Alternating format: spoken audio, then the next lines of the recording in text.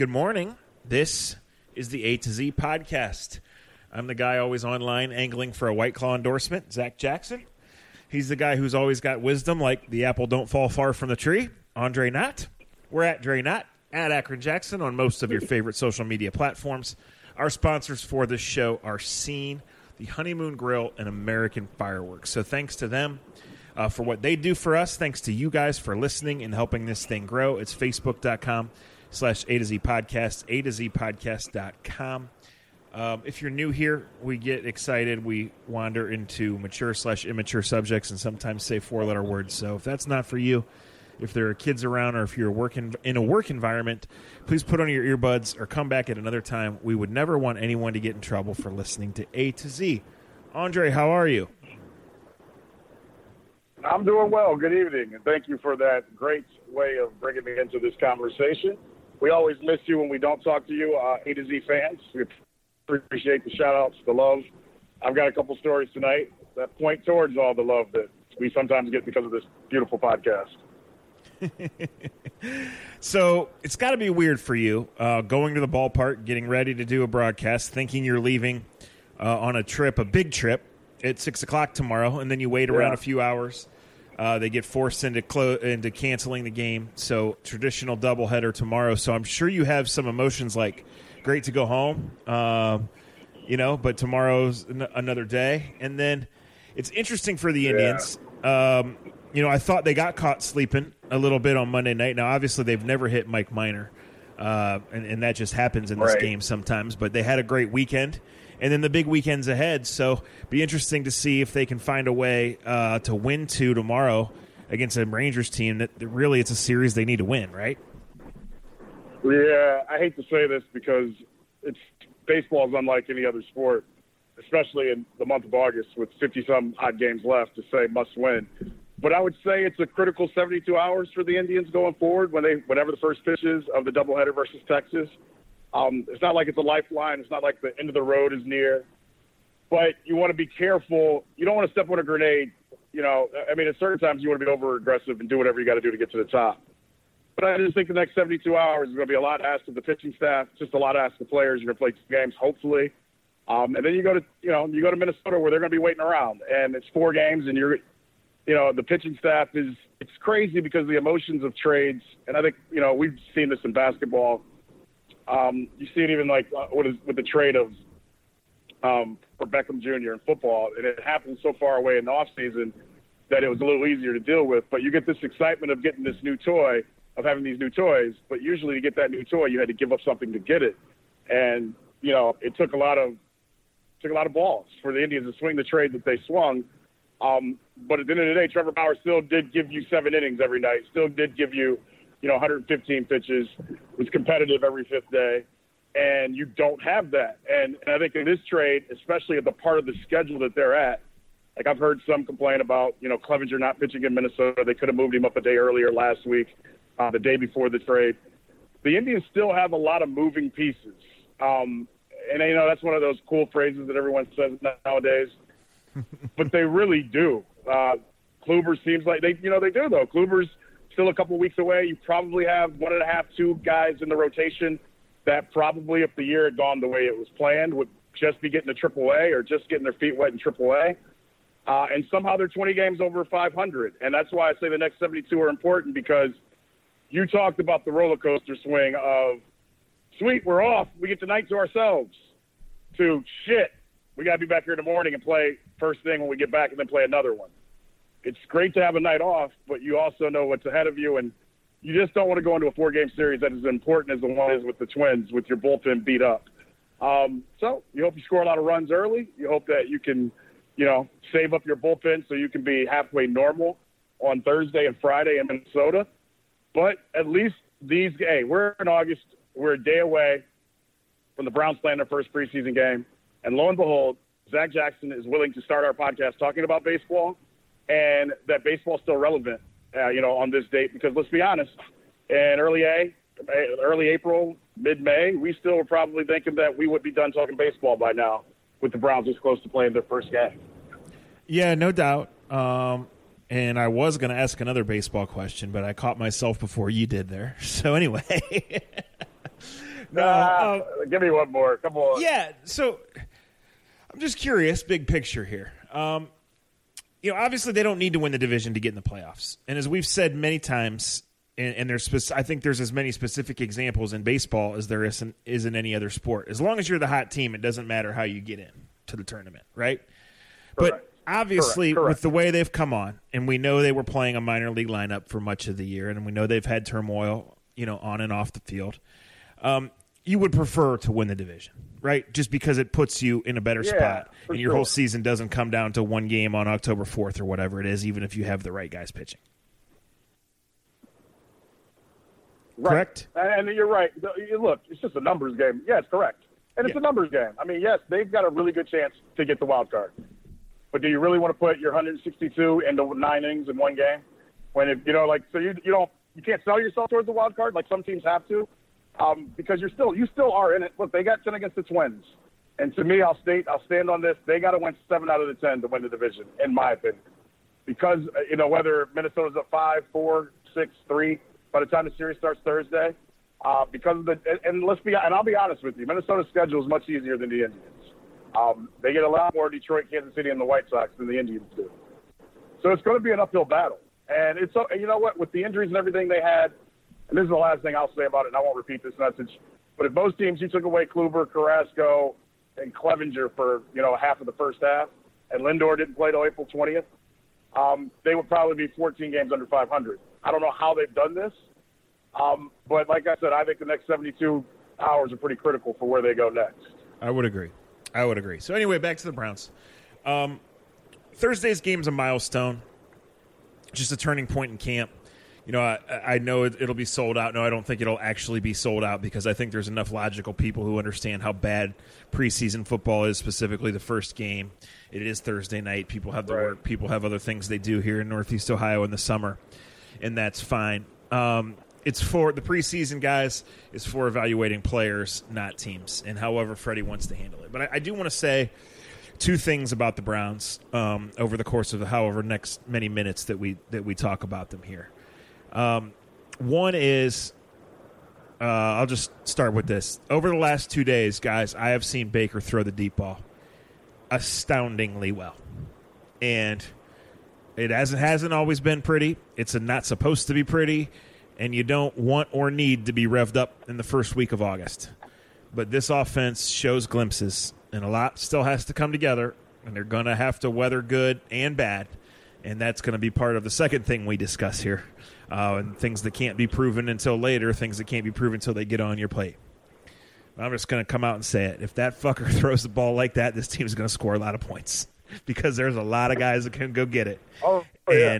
And he has, and I know you get to see a lot of them on Twitter, and that's the great part about modern training camp. It's still just training camp.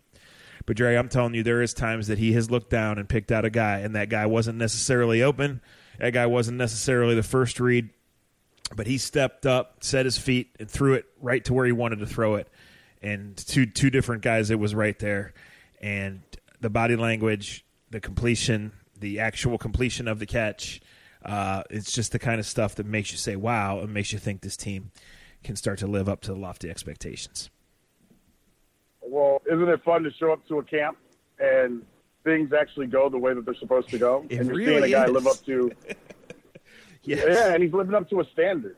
I think that's the other thing that for Browns camps and for Browns players, and the hype is so it's odd. I'll be honest. Like, how can you not be into it and dig it? But at the same time, I've burnt my hand getting too close to it as well, so I'm very cautious.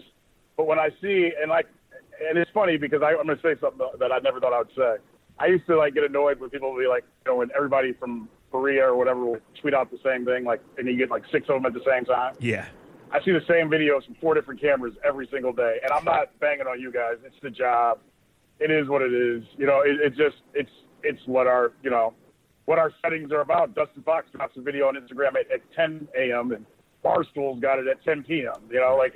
It's amazing the quickness of how it turns. But when I did see you tweet, I believe today, about a long ball from Mayfield to Beckham, and you were just like, it's a perfect throw. And then I see 3 other people kind of say the same thing, where not that I'm doubting your credibility or someone else's, but when you can see, when you see it from a couple people, and you see this every day, I got to say from the outside looking in, it does get me excited. So excited that I can't be excited for Thursday because I know that's just the tease. Yeah. And maybe the third game will get us some. A guy, the Indians translator, Augie, great guy, pitched, but he's very inquisitive, very smart, and he's not from here. He's from Dominican. And he asked me the other day, he was like, "You excited for football?" And I was like, "Yeah." He goes, because he knows my background. I go, "Yeah." I go, "But it's kind of like the third week of spring training." I was like, trying to give him a correlation. I was like, "I'm excited, but I know that we're not going to get exactly what I want yet. But I'm excited because, say what you will, but Kareem Hunt is the third string, not even a part of it. But then I got to admit, when I see a picture with him in an orange helmet on and he's got the football on, the reality of if he can stay, and I know there's just one guy, but just added on to all the other things you see, it's a really cool thing. And it sounds like, and I haven't been to a practice, and that's why you're here, but I like how Freddie Kitchens runs a training camp. His training camp is not supposed to be easy. I'm not saying you kill guys and you put them in, make them do the bull ring, but it sounds like every day is serious business of put the pads on, and this is the only way we get ready, especially in this division. I like that. No doubt. And time's going to tell on that. And I think we've said a couple things. One being, regardless of which way you approach training camp as the head coach and which way it unfolds, depending on how things go, there's always going to be some skepticism from the other side, right? Because these guys are finely tuned athletes. Sure. You do need them down the road. However, specifically in the game of football, you only get, and in today's CBA, right, you only get so many opportunities to go full speed or something resembling it. And to get good at some things, specifically on the lines, specifically with the timing of things, you have to go full speed and you have to risk injury. And as I've said, I believe that Freddie has said, we're going to take the injury risk. We're going to try to build toughness and discipline, and we're going to do it in practice, and whatever happens, happens. I think if he gets a guy hurt in an early preseason game, he's from the outside, he's the biggest dumbass ever, right? If it happens in practice, at practice. Right, and I think right. he hasn't said that. I've said that. Those are my words. I've been clear about that. But I think he's willing to take that. I disagree. Can I say? Yeah. Can I disagree and hold in a respectful way? Freddie Kitchens, unlike us and unlike the fans, isn't thinking about. He could say he's thinking about winning the Super Bowl this year. What he's trying to do is build an image of who we are. And if a guy has to miss a game or has to miss a quarter, or I lose a guy here or there, we're still building our identity. I said that we had a security guard that's gung-ho about the Indians, but he's a huge Browns fan. And we have a running joke that he always what are the Browns going to do? And, 4 or 5 years ago, I'd be like, the year they went 0-16, I remember saying 1-15, in August, and it crushed him. He was like, how could you say that? How could you say that? And then the next year he was like, man, you were on it. So the other day I was like, he goes, come on, Dre, give me 10 wins. Give me 10 wins. And I won't say his name because I've learned using some people's names and imaging comes back to haunt my days later on in my life. Because this podcast is listened to about more than just me and your mom in the basement and my friends. I go, person's name. I go, what do the Browns do on 3rd and 7? He goes, Baker throws it to, he throws it to, and he just is like, come on, man, we got Chubb, we got, with Beckham. And I go, okay. I go, but what's the play? I go, what's the setup? What's the scheme? I go, do they know it like the back of their hand? Do they even need to look at Freddie Kitchens or look into the sideline? I go, I'm not putting them down. Yeah, they've got great talent. I go, but until you create the sense of your identity, you can't truly go to where the Browns want to go, in my opinion. So I think what Freddie is building is beautiful. If guys got to miss a day of camp, if guys are literally missing camp because they're sore and they're beat up, then that's a good thing going forward, because that's the identity you want to have when on a Sunday, and you're out of gas, whether it's in October or whether it's in December, you fall back on what's built right now. And riding bikes because of tissue, this and that, and going in shells for 5 minutes and running through plays, that's fine and dandy to me when you've graduated to having an identity. The Browns still don't have an identity yet, and I like that Freddie Kitchens is building. Yeah, no, I can buy all of that. And let me say this. Of course, even in the bad camps, Trey, and even in other camps that I've been to good teams in previous years, you flat out have bad days. That's football, right? You flat out have good days because the defense has a bad day, or the offense has a good day, or the guy's covering. You know what I'm saying? All of that goes.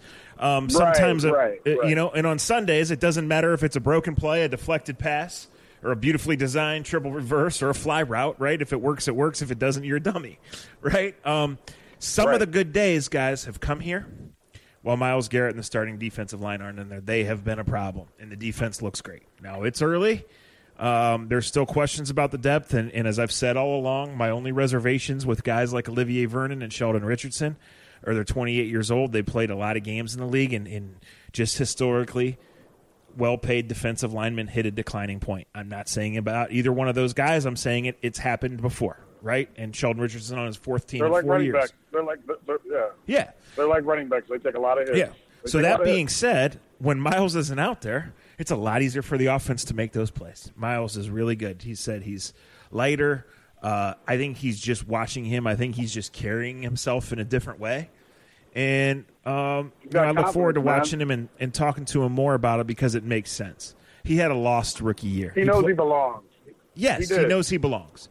Right. He had a lost rookie year playing on a shit team for shit coaches, right? Getting hurt, going through all of that stuff. Then he comes out last year. He stays healthy. He proves to himself, as you just said, he belongs. And now the light really comes on, and it's all the talent in the world, right? It's not hyperbole. It's talent oozing out his freaking fingernails, right? He knows the routine. He knows his body. He knows the strength coach. Yep. He knows the training staff. He knows the guys around him, right? He knows every stadium he plays in and every tackle he plays against. He didn't know these things previously, right? So we'll see. Right. Yeah, the larger point go ahead. Just about you following camp and all that. I am fully aware that it's practice. Full Allen Iverson voice, guys. We're talking about practice. And when I'm in the media room after practice, I'm following Panthers camp and Bengals camp and Steelers camp and Seahawks camp, and it's practice. Here's the thing. Most days, specifically in Browns camp for 9 days, it's been super competitive, right? And this is the only time of the year when you get to cover the NFL that you are allowed to watch and report on anything but the games. So, of course, we're out there filming it. Of course, we're out there commenting on it. Of course, we're out there evaluating because it's the only time we can do it. Why do I love to go to the Senior Bowl every year? Yes, it's to drink the vodka, right, at night. But during the day, I love to watch the football practice. And every day, I have the greatest job in the world because I get to drive to Berea and I motherfuck every idiot on Bagley Road, and I wake up late and all of these things, but I get there and I get to watch the football practice, and the football team has some really good players. So we'll see what happens. So my second point, and I didn't make a big deal. I didn't make any deal of this in my writing because I didn't think it was worth it, and I do believe that it's something small that will pass over. However, I don't believe that Freddie Kitchens needed to say what he said about Bob Wiley. Let me follow it up because I know how you're responding to this. Yes, Freddie took it personally. Yes, Freddie took it as an opportunity to stand up for his players, and he is very much in the mode of establishing himself as a head coach, building relationships, building trust, all of those things. But we've been saying, quit majoring in the minor. The Browns don't play Bob Wiley. The Browns don't play the 2018 Browns. And Freddie has enough on his plate. There were so many different ways to dismiss that and still get a shot in at Bob Wiley. There were so many different ways to deflect that and move past that and take the high road on that and still make it clear that you don't care. So stick with your whole, if you don't wear orange and brown, you don't matter thing, and stick with it. Don't just say it, Freddie. Yeah. Don't just say it. Again, and I know you guys are, woo, that's Cleveland. But that's us, And look, sometimes it is just football, and I'm not going to counter that. But I'm in my rotting cold hearts, Trey, I'm rolling the shit out of my eyes when that goes on because I see everybody woofing behind it, and that don't have a damn thing to do with getting where this team goes. And as you know, I always say, when you got bigger goals, you got to focus on the bigger goals and not the shit sandwich that's of the previous 20 years. Hey, I can't. It's amazing. I'm in line with you. I chuckled. I don't get why you guys care what I saw so many people a year ago at this time. Hard Knocks was starting, and you guys and maybe you guys are taking that to heart. If you don't wear orange and brown, you're not I get it's a nice slogan, it's a nice T-shirt or whatever. But can we have some reality, like in life and what sports really are? Like Bob, you guys loved Bob Wiley 12 months ago. Like, are we really all sheep and we just felt like, okay, the guy doesn't have the job anymore. And I can ride a little bit with what Freddie was saying. Freddie's right. Like personalities most of the time ruin relationships or ruin teams because you can only have so many personalities, right? And and that's why Baker is great, because he's a personality that's a strong one and that the team is willing to get behind.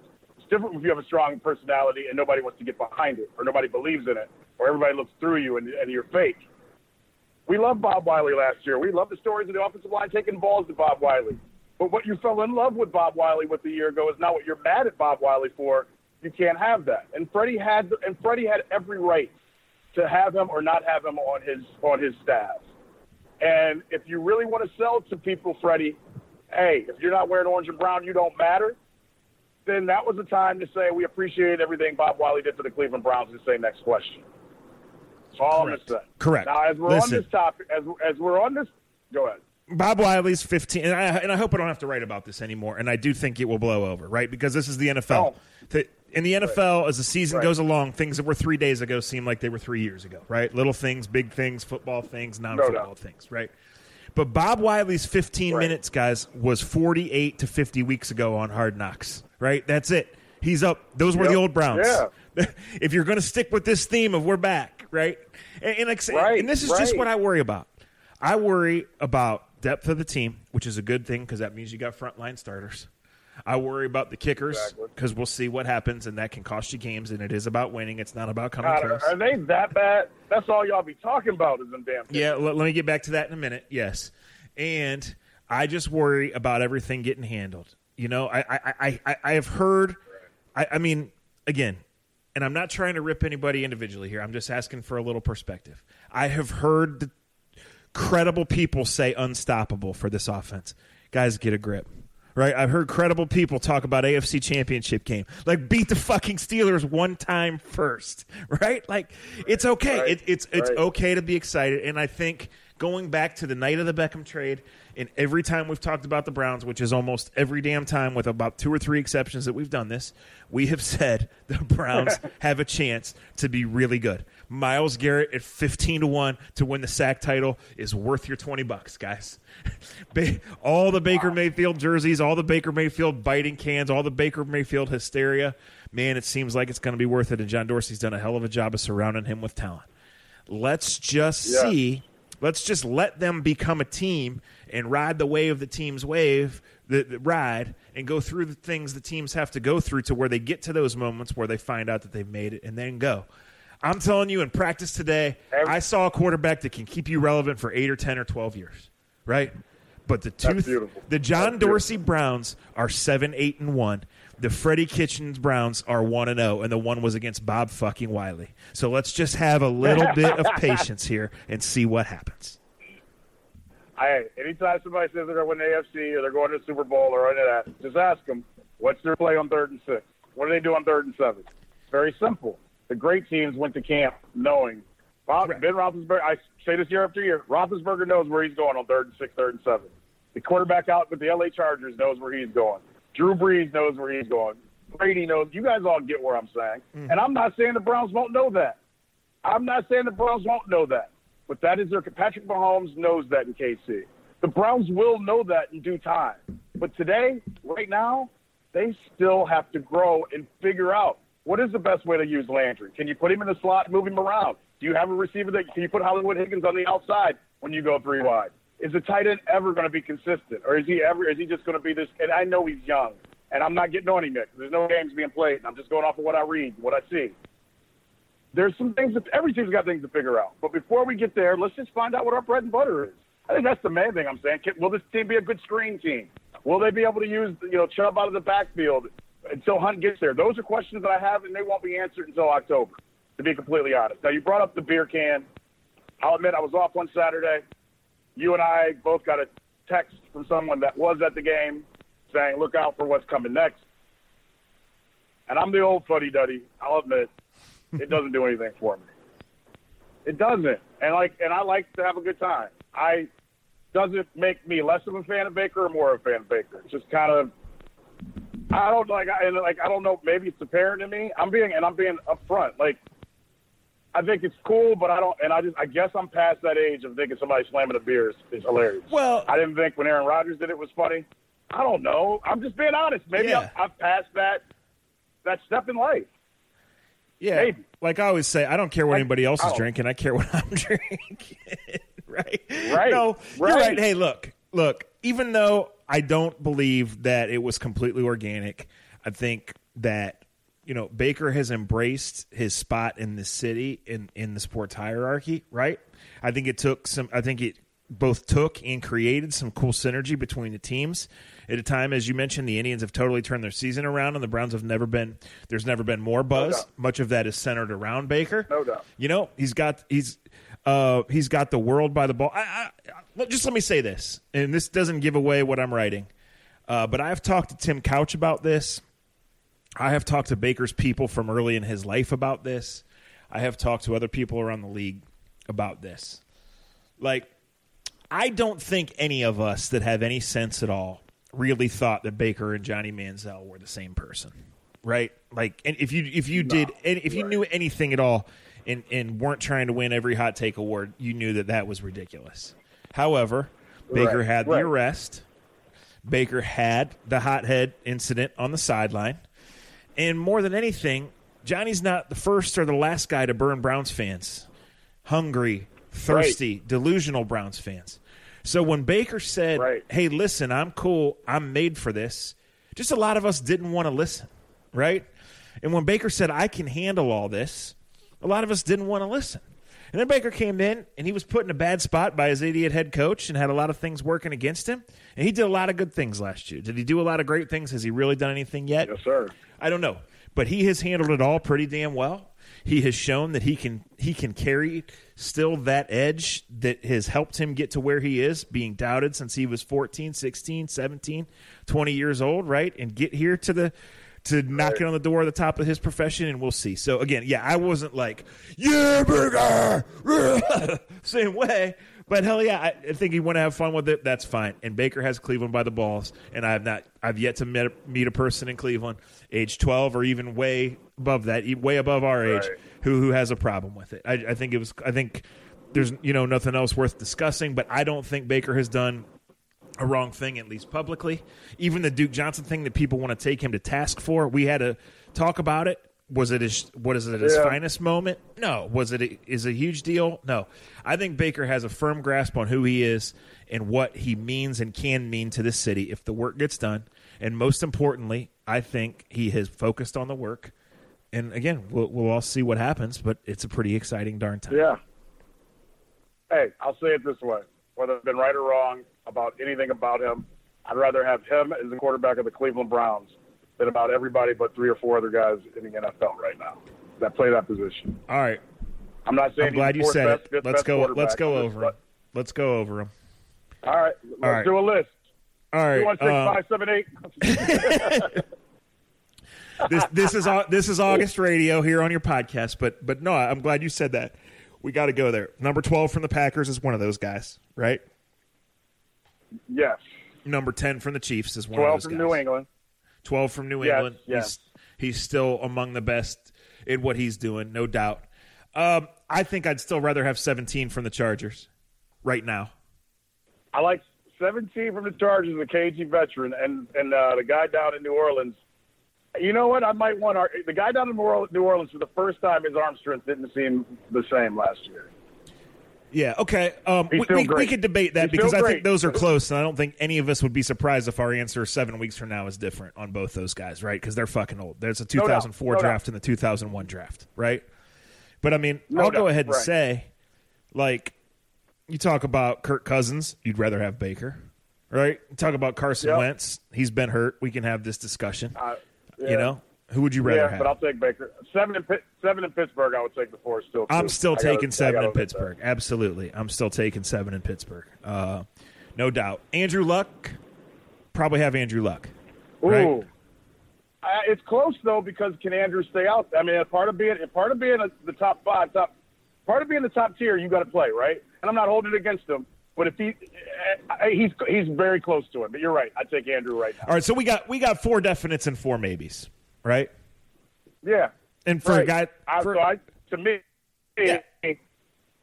Go ahead. For a guy 13 games into his career who's now surrounded by a skill group that is inarguably a top 5 group, you can place it, 2 through 5, right? That's a pretty exciting thing in a pass happy NFL. Right. Yeah. Right. Very exciting. Yeah. And to me, yeah, right. And to me, as long as Zach Jackson is riding on August 31st, that guy is going to be ready to line up on opening day against the Timbers, and that group is together, I'm excited. I'm not going to pay $2,000 to get in to watch it, but I'm excited for all the reasons just listed above. And heck, it's not our Browns preview podcast, but I think it's been a pretty good one because you're talking about the 2 number 1 draft picks, and the 2 number 1 draft picks look like number 1 draft picks 2-3 years later. That's been an issue with the Browns organization. And if they get those 2 right, and we know this, what I'm saying is common sense. But when you get the first pick of the draft and you suffer through what it takes to get that first pick, when you pick the right person, it changes your franchise. And the Browns, and I'm not a Sashi guy, you guys know this, but the Browns have 2 choices to do this. And it looks like and sounds like from this podcast, they have the 2 right foundation pieces to move forward. So other than that, let's go. When historically, and by historically I mean 2 decades, you've gotten 1 out of 7 right, then all of a sudden getting 2 out of 4 right is like fucking phenomenal, right? Right. And as I've told people publicly and privately, like early on, A, the defense is good, and B, I'm not grading the Browns on a curve anymore. I'm grading the Browns offense like a real NFL team when I watch them out there, and it's their 6th practice. Right. And when you have the QB, that makes up for some other ones you miss or some other deficiencies you have because you always have a chance when you have that QB. There is no doubt about that. And then your QB and your head coach become your ceiling, and we'll see. I don't think the Browns have any chance to win the Super Bowl this year, guys. But I think it's fair to say right now, before the first preseason game is even played, before we ride any of these other waves, that if they don't make the playoffs, it's a disappointment. I believe that'd be my one statement for August 2019. Do you think that's fair? All right. I'll go almost there, but I'll go close to it. In my opinion, if they're not playing, if their last 3 games aren't important and don't matter to the playoffs, it's a bad season. Yes, okay. I think. Right. Because you know what I mean. Like as long as the games in December are 4:00 games or 8:00 games, they're where they should be. Does that make sense? Yes, I get what you're saying, but if they go off of what I'm saying, they are going to be in the playoffs because they haven't been there. And because they only played in 1 game really that mattered last year, the last game of the season. When I say matter, it mattered to who was going on and who was going home. There's a difference in those types of games, right? We found that out. You talked to Derek Anderson about that in 2007. Like, yeah, the Browns played great when nobody had any expectations and it really didn't have any matter. They was just, playing. But when the games matter, and everybody knows you need to win to get in the playoffs or win to stay in first place or win to stay in the wild card, there's a different type of pressure that comes with that. The Browns have to play in those types of games in 2019. Amen. That's what I'm Amen. And those are the games that win or lose. If you're worth 2 shits, you take the experiences going forward, right? Because they're building a core. That's what hasn't happened here for various reasons. Mostly because they haven't drafted the right quarterback, so no one's been able to stay long enough. But they're building a core. And I'm just going to tell you guys right now that history says 1 or 2 guys you think are going to be in this core aren't going to be. Maybe it's injury, maybe it's underperformance, maybe it's Dorsey has to make a decision to pay some of these guys. But when you look at this core of 26 and under on this team, your window should be opening. And the window could prove to be the exact opposite of the window of hell you've been living in for the last 11 seasons. Right? Gosh, Fair enough. And since we're playing Browns and we're playing old school radio, throw it out there. I'm going to ask you this. Our fantasy league that we're in, the League of Degenerates, in House Arrest Bracelets and 19 smoke breaks and 18 rounds. It's not a PPR league as most fancy leagues are today. So let me ask you this. Right. In traditional scoring, if you were taking a Browns player in the first round, you and you alone, not our team, your choice, you and AJ's team, would you take Nick Chubb or would you take Odell Beckham? I would take Beckham. And I think Chubb is everything. I really do. I just think Beckham has a chance. Motivated talent is unlike any other talent in the world. And you have an uber talented guy who really, since the first time since his rookie year, and I've been lukewarm on him, but I'm going to be honest about this, but you can't double him every play. And I know Chubb is going to explode. Chubb might go for 1,500. He really might. I just think that you have a chance for Beckham to have a 85 to 100 catch season, like with 15, 16, 17 touchdowns. How are you going to stop him in the red zone? If you put Landry, the tight end, and Hollywood on the right hand side, how are you going to double team him on the other side? I think he could put up. Go ahead. I don't want to act like I was on Freddie's play sheet or in Odell's head today, but there was back-to-back plays in the red zone where it didn't even look to me like Odell was going 100%, and they were just easy touchdowns because he knows exactly where he needs to be and how to get there, and Baker knows exactly how to throw it a little bit outside of the window where the defense thinks it's going to be, and Odell just reaches out and gets it.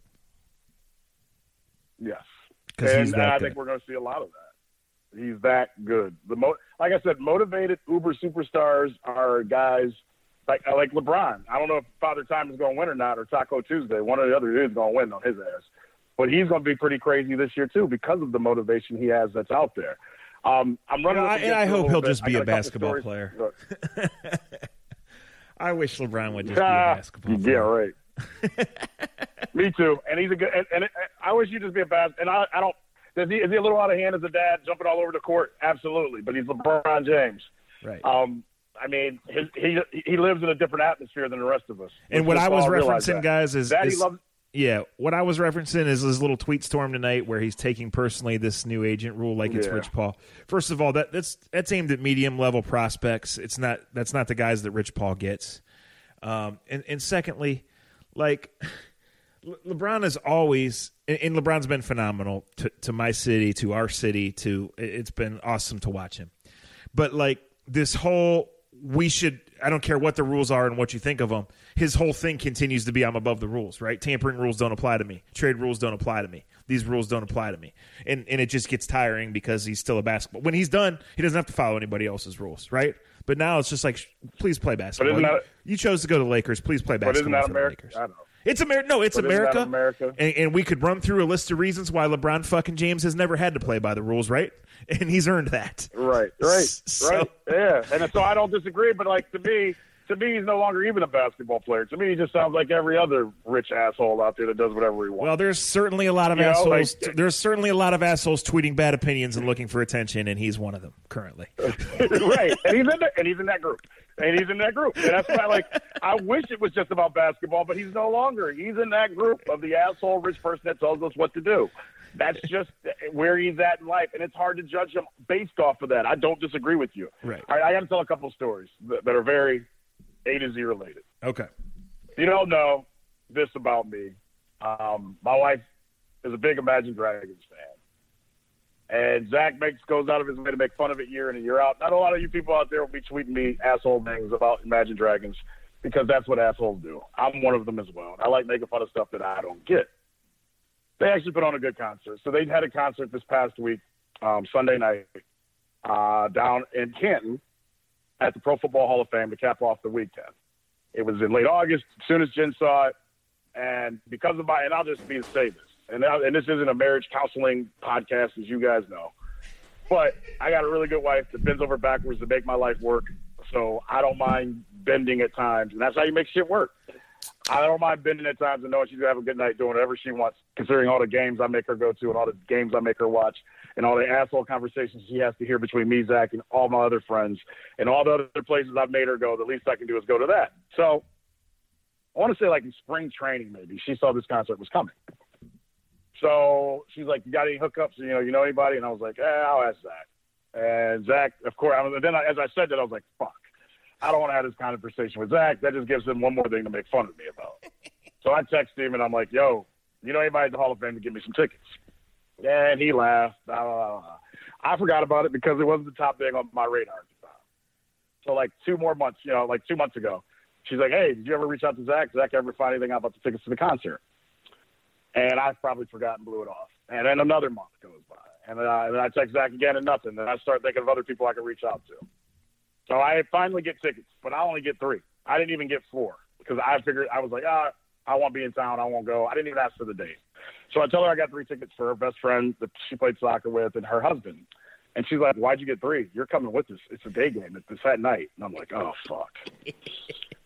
So I had to go back through the person that was hooking me up, got us floor seats. Shout out Jeff Z. You the man. I love you. Took care of me. I had to get another seat. I had to get a 4th seat. So I get the 4th seat. And obviously we had the game on Sunday. Saturday, her and I went out, had a good time. Had a late night Saturday, then an early game Sunday. We bring the kids to the game and everybody else. And some of my family that Zach hangs out with on his downtime. That's something else that just came up and almost slipped and said something that I can't say on the podcast that you text me that's so fucking funny, but goddamn, I hate you.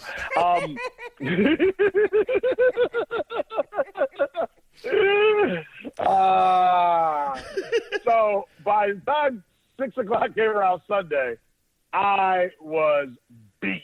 I wanted to go to bed. But it was time to go to Canton, baby. Time to go out and go see the Imagine Dragons, or as you call them, the Imaginary Dragons. So we go get a cocktail. It rains terribly. We don't get out the car. We go to a winery that's close by. We wait. We get somebody to tell us when they're going on. We walk like half a mile to get to the concert. And a black dude that's like a security guard is like, bruh, I'm going to tell you right now, man, your wife ain't getting in with that big-ass purse. And he said it just like that. I'm like, you got to be shitting me. And so I turn around and I tell my wife and I tell her friend, I'm like, just go in the concert. I'll walk by the car, drop your purse off, whatever, blah, blah, blah. So I walk back and I say to my friend Dennis, who's with me, I was like, well, at least we don't have to see the whole concert. So we walk back. They go into the concert. When we walk back to the car, we walk back. We get to the gate. And guy, looks at my friend's ticket, lets him in. I hand him my ticket. We make eye contact. He looks back down at my ticket, scans it, and says, congrats, Andre. Have a good night. Yes. And I about shit myself. I wanted to yell, fuck you. I wanted to yell, it was the best. And I had to explain it to Dennis. Dennis was listening to this other podcast. And when Dennis heard it, he was like, he got you, homie. He goes, that was great. He goes, you would have saw my face. I was like, I just walked into an Imagine Dragons concert, and this dude listens to the podcast enough to know that there is no congrat like the congrat of as the husband walking into the Imagine Dragons concert. And he said it and did it so well. He's got a future in comedy, whatever your name is. Tweet us, get at us. You deserve a Larry Nance shit your pants shirt. I'm going to shit on it myself and give it to you. It was the funniest thing of my entire life. It made the Imagine Dragons concert great. And on the flip side, you should be going to this concert, man. It was full of nothing but horny wives that were away from their husband. And that's the other reason why I will never let my wife go to one by herself. Well, first of all, on Sunday night, my bedtime is way before the Imaginary Dragons take the stage. So that's just how it is. Secondly, as we discussed in the group chat, I've been to a lot of concerts. I've been to a few with you with mixed results, mostly good memories. But at my age, I hear concert and I think, oh, my gosh, probably a lot of traffic and probably a lot of lines for the bathroom. That's what I think. Right. Yeah, I mean, yeah. it's just... You were right about the bathroom. You old, bro. Yeah, that is just what I think. And secondly, I have not been to an Imaginary Dragons concert, and I know they have a couple songs that I know, but I don't know. I haven't been to Blossom in 2 years, and not that I ever went to Blossom for the concert itself. I just think I've kind of phased out. We peaked on that. It's a lot. It's a lot, man. It's a lot of walking, a lot of heat, a lot of people. A lot of bullshit to just drink and listen to shit I can listen to on my back porch. Yeah, hey, I mean, a lot of you guys know this. I am not going to run from the fact that I am a spoiled, pampered press box bitch. So if you want me to go to Blossom, I will go. But there's one non-negotiable thing, and that's VIP parking pass, because I am not going out in that lot where the teenagers are smoking weed and throwing up, and then I'm walking 3 miles sweating my ass off. You get me in that VIP lot, we drink, we go in 5 minutes before the main act takes the stage, and we come right back out. I'm in. Let's go. That's the one non-negotiable point, the parking pass. Just how it's going to be. He ain't lying, y'all. He ain't lying. That's the true proof. Zach don't lie. I mean, that's the truth. Whoa. All right. Last thing for me. I got to roll after this. Yeah, I'm here. You got me? You got me? Yeah, you're here. Sorry. Anyway, I got like 3 minutes, so what's your other story? All right. So, as you guys all know, Hard Knocks starts tonight. It's with the Oakland Raiders. And I don't buy HBO. And, like, I got other channels, and I got all the other Jim Jams or whatever else. So, about 2 hours ago, when I knew the Indians game was banged, I tweeted out to the CFO, Springco, as y'all know him. I tweeted out, hey, Springco, you're my friend. I need that pass tonight. And without even looking down, and like 3 seconds later, I get a text from a good friend of the program, is what I'll leave this as, and it says, "Need HBO password?" And I said, "Hell yeah." I get their password, and I send back, "Always liked you more than Zach. Thank you." And the text I got back from that person was, "You sound like Reg." Brody Jackson came through in the clutch. He said, "Fuck the CFO. I'm the CFO." He came through and hit a 3 late after dime. That's my man, Brody Jackson. Yeah, nobody like him. It was just hilarious that Brody, of all people, texted me right away. I was like, "Here, you can have mine." And I didn't even tell Zach that. Zach's just learning this one. Oh, that's funny. That is funny. What is your interest level? Like, I'm going to say this. I always have a certain interest level in Hard Knocks. And as compared to teams like the Rams and Texans that preceded the Browns, I have a high interest level in a John Gruden, Antonio Brown Hard Knocks. But probably just because of where I am in camp and at Tuesday at 10 o'clock, like, I'm going to watch.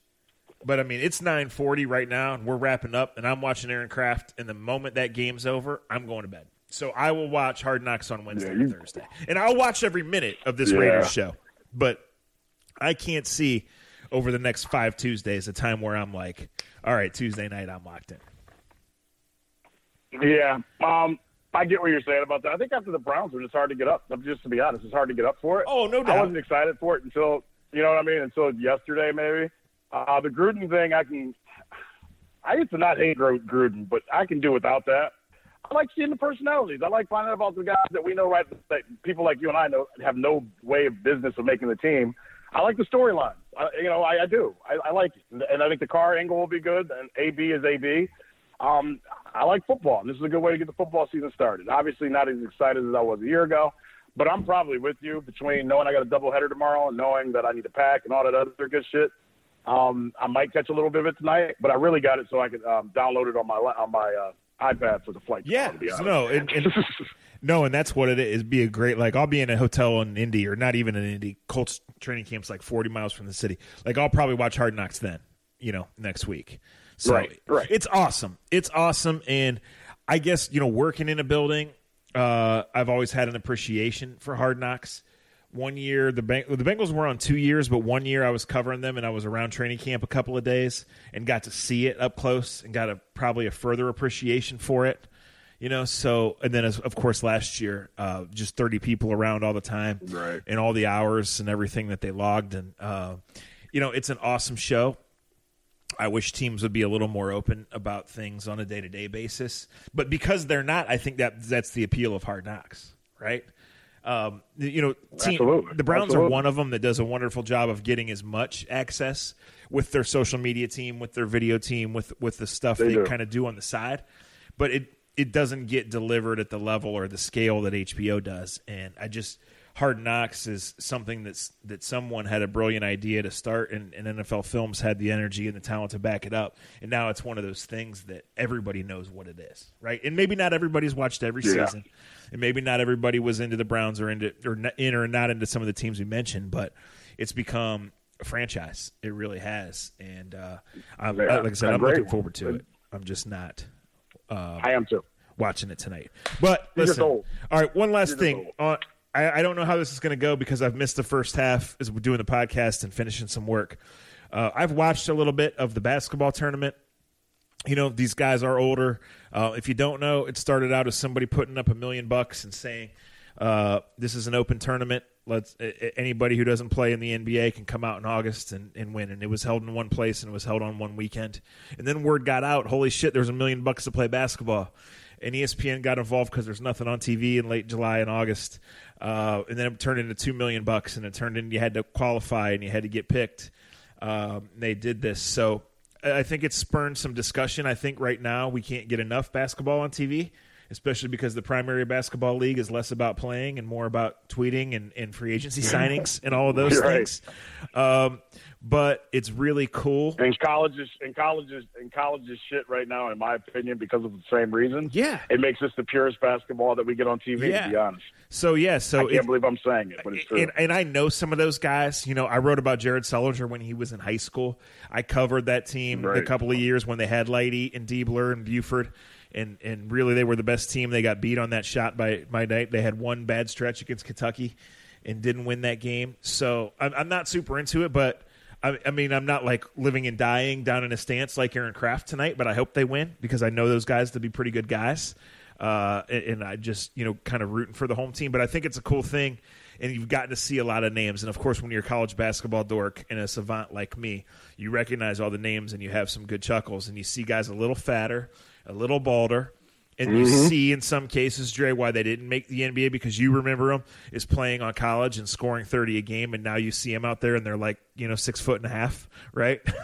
Right. A lot of them that have the ball. You watch Aaron Kraft wide open in the corner shoot fucking air balls, but he gets back on defense and gets it back. But it's been fun. The championship game of the regional level when Ohio State played Dayton, I mean, that was high-level basketball. It was an absolute grinder. And I watched some other games with Elam Ending that have come down to the final few possessions. It's been cool. So I'm going to cut you off, and I'm going to go watch me some hoops.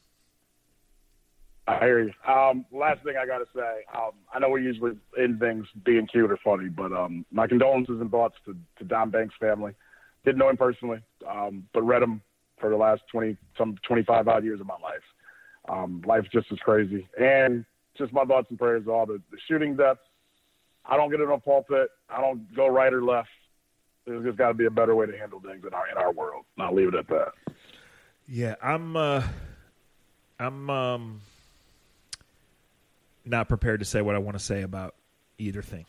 Gotcha. Quite honestly, the Don Banks thing hit me hard, and the shootings, unfortunately, too many of us have become numb to them. Even when it comes close to home, I know exactly where that was. It's an awful thing. I can't gain, even if I do pick the right words and I don't have them. It's awful. So let's do better. As we often say, let's hug the ones we really love here. And thank you guys for listening. Thanks for helping this thing grow. Thanks to Scene. Thanks to the Honeymoon Grill. Thanks to American Fireworks. And thanks to you guys. So it's Wednesday night? No, it's Tuesday night. Dre's going to Minnesota. Tuesday. We will gather again. Where do you go after Minnesota? I'll be right back home. Then we're home for 3 with Boston. So we can figure it out. Okay, yeah. I'll be leaving early next week for Indy, so we'll figure it out. Anyway, guys, we've gotten really good feedback lately. We got to do 2 last week because of the circumstances. We wish we could always do 2, but we appreciate you listening. Right.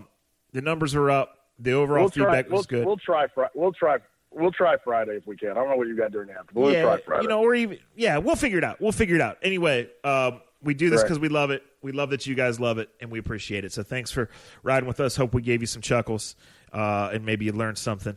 And we'll see each and every one of you at the Super Bowl in February. Konnichiwa, bitches.